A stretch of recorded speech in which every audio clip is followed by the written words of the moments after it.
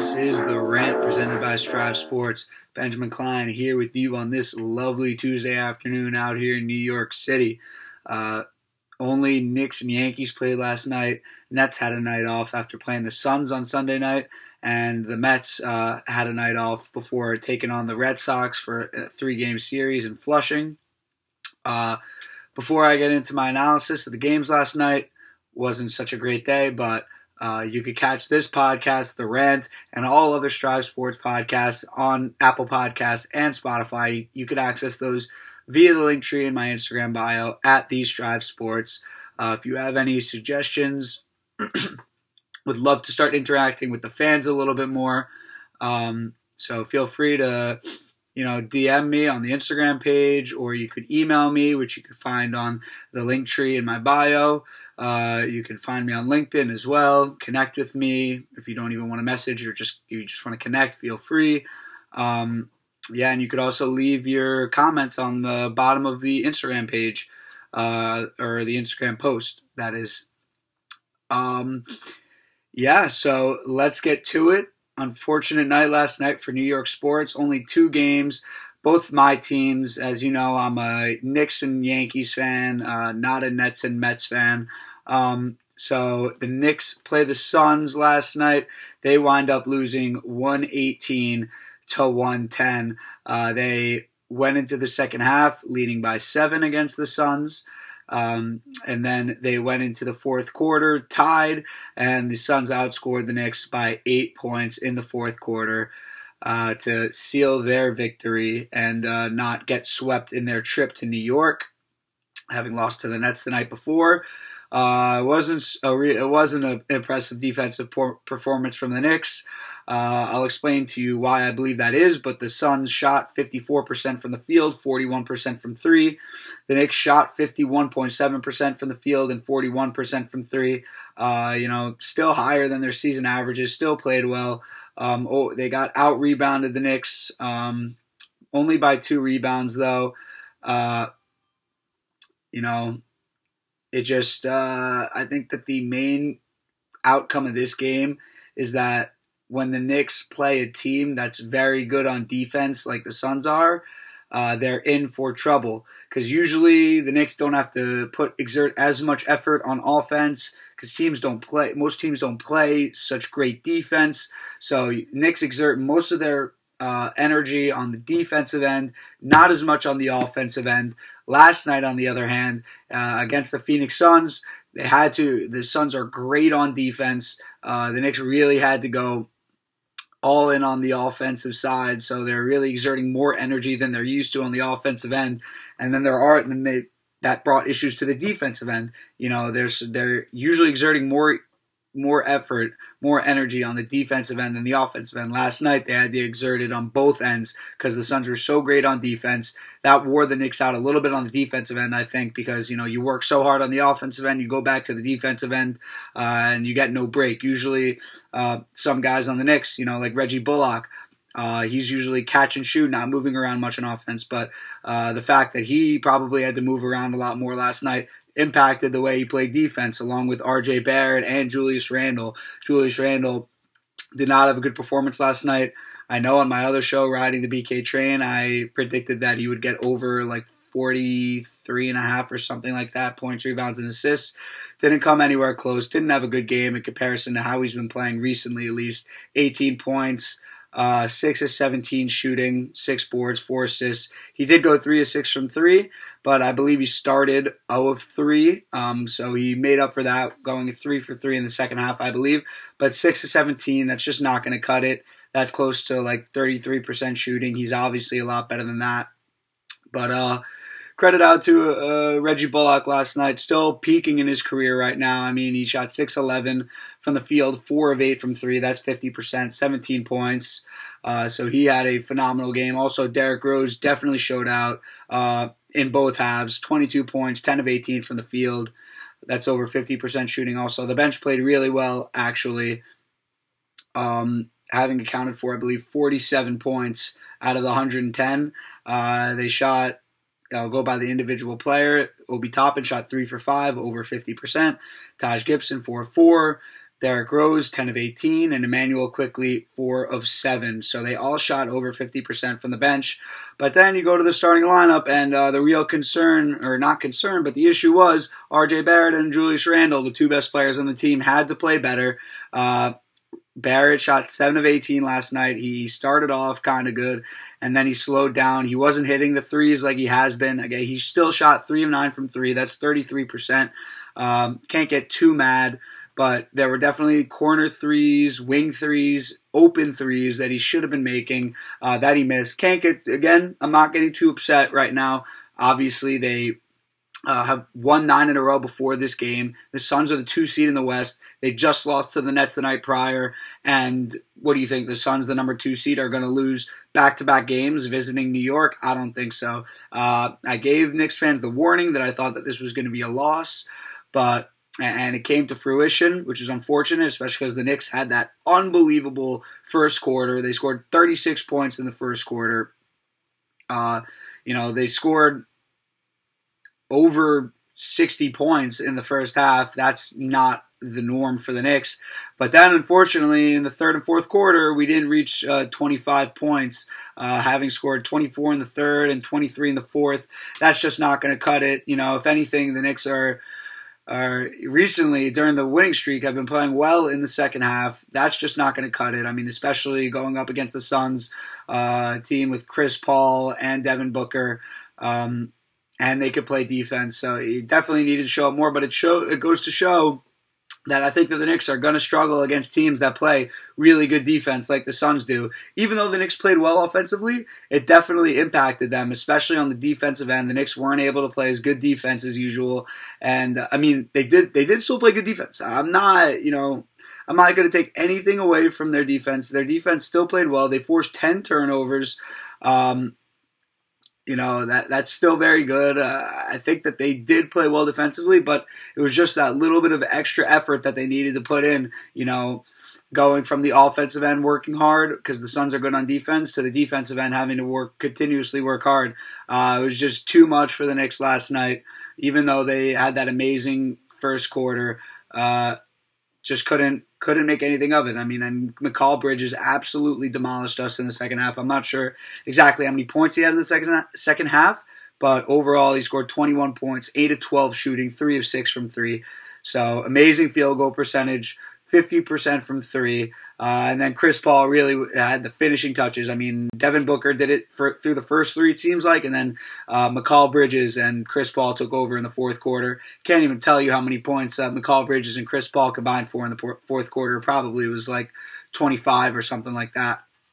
But Devin Booker, leading scorer for them, 33 points, 14 to 26. He shot over 50%.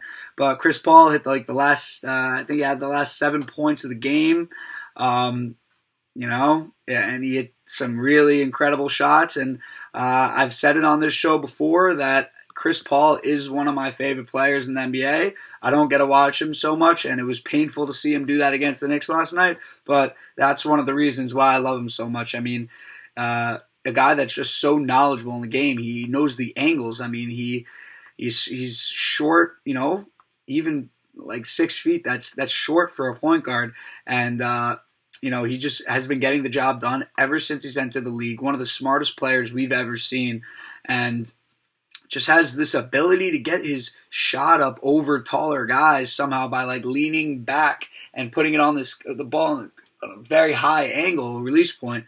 I really love watching Chris Paul. It was unfortunate to see him dagger the Knicks last night a couple different times, but Chris Paul, one of the greatest players basketball or the NBA has ever seen. So after not having watched him so much this year and knowing how well the Suns have played this year, it was nice to be able to see him do that, honestly. Even though it was against the Knicks, it was nice to see him, show me some vintage Chris Paul, something that I really wasn't able to watch this year while he was playing for the Suns. So unfortunate loss tonight, or last night that is.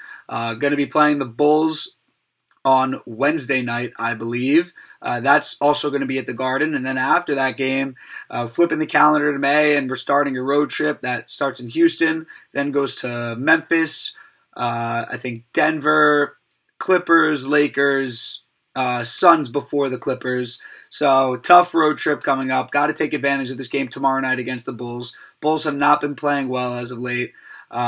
Obviously, the Knicks are still 6 games above 500, which is a good spot to be in at this point of the season. But we cannot forget that the East is stacked right now in that area, 4 to 8. Maybe not even 8, maybe just 4 to 7 or 4 to 6 with the Knicks, the Hawks, and the Celtics. And not going to discount the Heat yet because we still have a couple weeks left of the season. So the Knicks need to get any win that they can. This game is at home. Again, the Knicks are a great home team. They're now 21-11 at home. So got to get this win against the Bulls tomorrow night before we go on this tough road trip, and then maybe continue that against the Rockets before we really get into the rough stuff. And then we finish off the season against 2 playoff teams in the East, in the Hornets and the Celtics. Who knows? The Hornets could fall out, but the Celtics definitely are right there with us. I think that might be the actual last game of the season for us. So that could be a huge matchup determining a potential 4-5 or moving down to 6 where we're going to be in the playoffs. So Knicks, just keep on grinding it out every single game. We 100% did grind it out last night. There's no question. It just wasn't our night. Suns are a great team, so you got to tip our caps to them. But get this win against the Bulls tomorrow night. Get that win against the Rockets, and then just continue playing your heart, showing your passion out there against those good teams in the West on that road trip. I'm excited to see how the Knicks end the season, and I'm very excited for playoff basketball. I have not been able to say that about the Knicks in a very long time, so it's exciting times. Hopefully I'll be able to make it to a game. Hopefully I don't jinx them out of the playoffs. But that's all I got about the Knicks last night. Tough loss to the Suns, but I'm sure that we're going to be back and better than ever tomorrow night at home against the Chicago Bulls. That moves me on to my second half of the rant, which is covering the Yankees and their miserable loss last night to the Baltimore Orioles, losing the first game of a 3-game set, 4-2. The Orioles had the same record as the Yankees going into this game, so yes, you know what that means. They now have a better record than the New York Yankees. They're ahead of them in the division. They're 10-12. The Yankees are 9-13. Last night, Matt Harvey pitched. I'm getting memes from Mets fans of The Dark Knight, literally Batman from the movie The Dark Knight, because obviously Matt Harvey used to be a Met and then wound up, not working out and at the end of the day after he blew that World Series appearance. So it was definitely unfortunate to see Mets fans joking or poking fun at the Yankees about that. But it's just concerning overall the Yankees. They finally got a run via base hit yesterday. We got a Stanton double and then a Judge double, both down the left field line. But that was really it for the day. In the 8th inning, Urshela gets a single that scores Clint Frazier, and that's all the runs for the Yankees on the day. 2 runs. The Orioles score 4. Pitching last night for the Yankees was Davy Garcia. He only was allowed to pitch 4 innings. Only gave up 2 earned runs, though, on 65 pitches. I guess Boone wants to continue wearing out the bullpen as the season goes along, because the bullpen between 4 different guys pitched 5 innings. I can't really complain too much about the performance of the bullpen. The bullpen gave up 2 earned runs overall. O'Day gave up 1. Wilson gave up 1. In 5 innings pitched, overall for the bullpen, 2 runs. That's fine by me. But 2 runs, and also it's just questionable Boone's decision making and taking Garcia out after 4 innings, 65 pitches only. I get it; it was his first start of the year. He's young. You want to see what he's got, but that's just. You're asking for your bullpen to implode towards the end of the season with how much you're using them, especially when your starting pitcher only has 65 pitches, only gave up 2 runs in 4 innings. That's a pretty normal outing. That's an outing that it sounds like he could go 1 or 2 more innings maybe. And then we're also letting Matt Harvey get a quality start on us. He had 6 innings pitched, only gave up 1 earned run on 84 pitches. So something that we can't we can rarely do. We did it twice last series, but rarely do in getting quality starts. We allowed Matt Harvey, to get a quality start on us. That's not a good look for the offense. And after the game, you look at everyone's averages.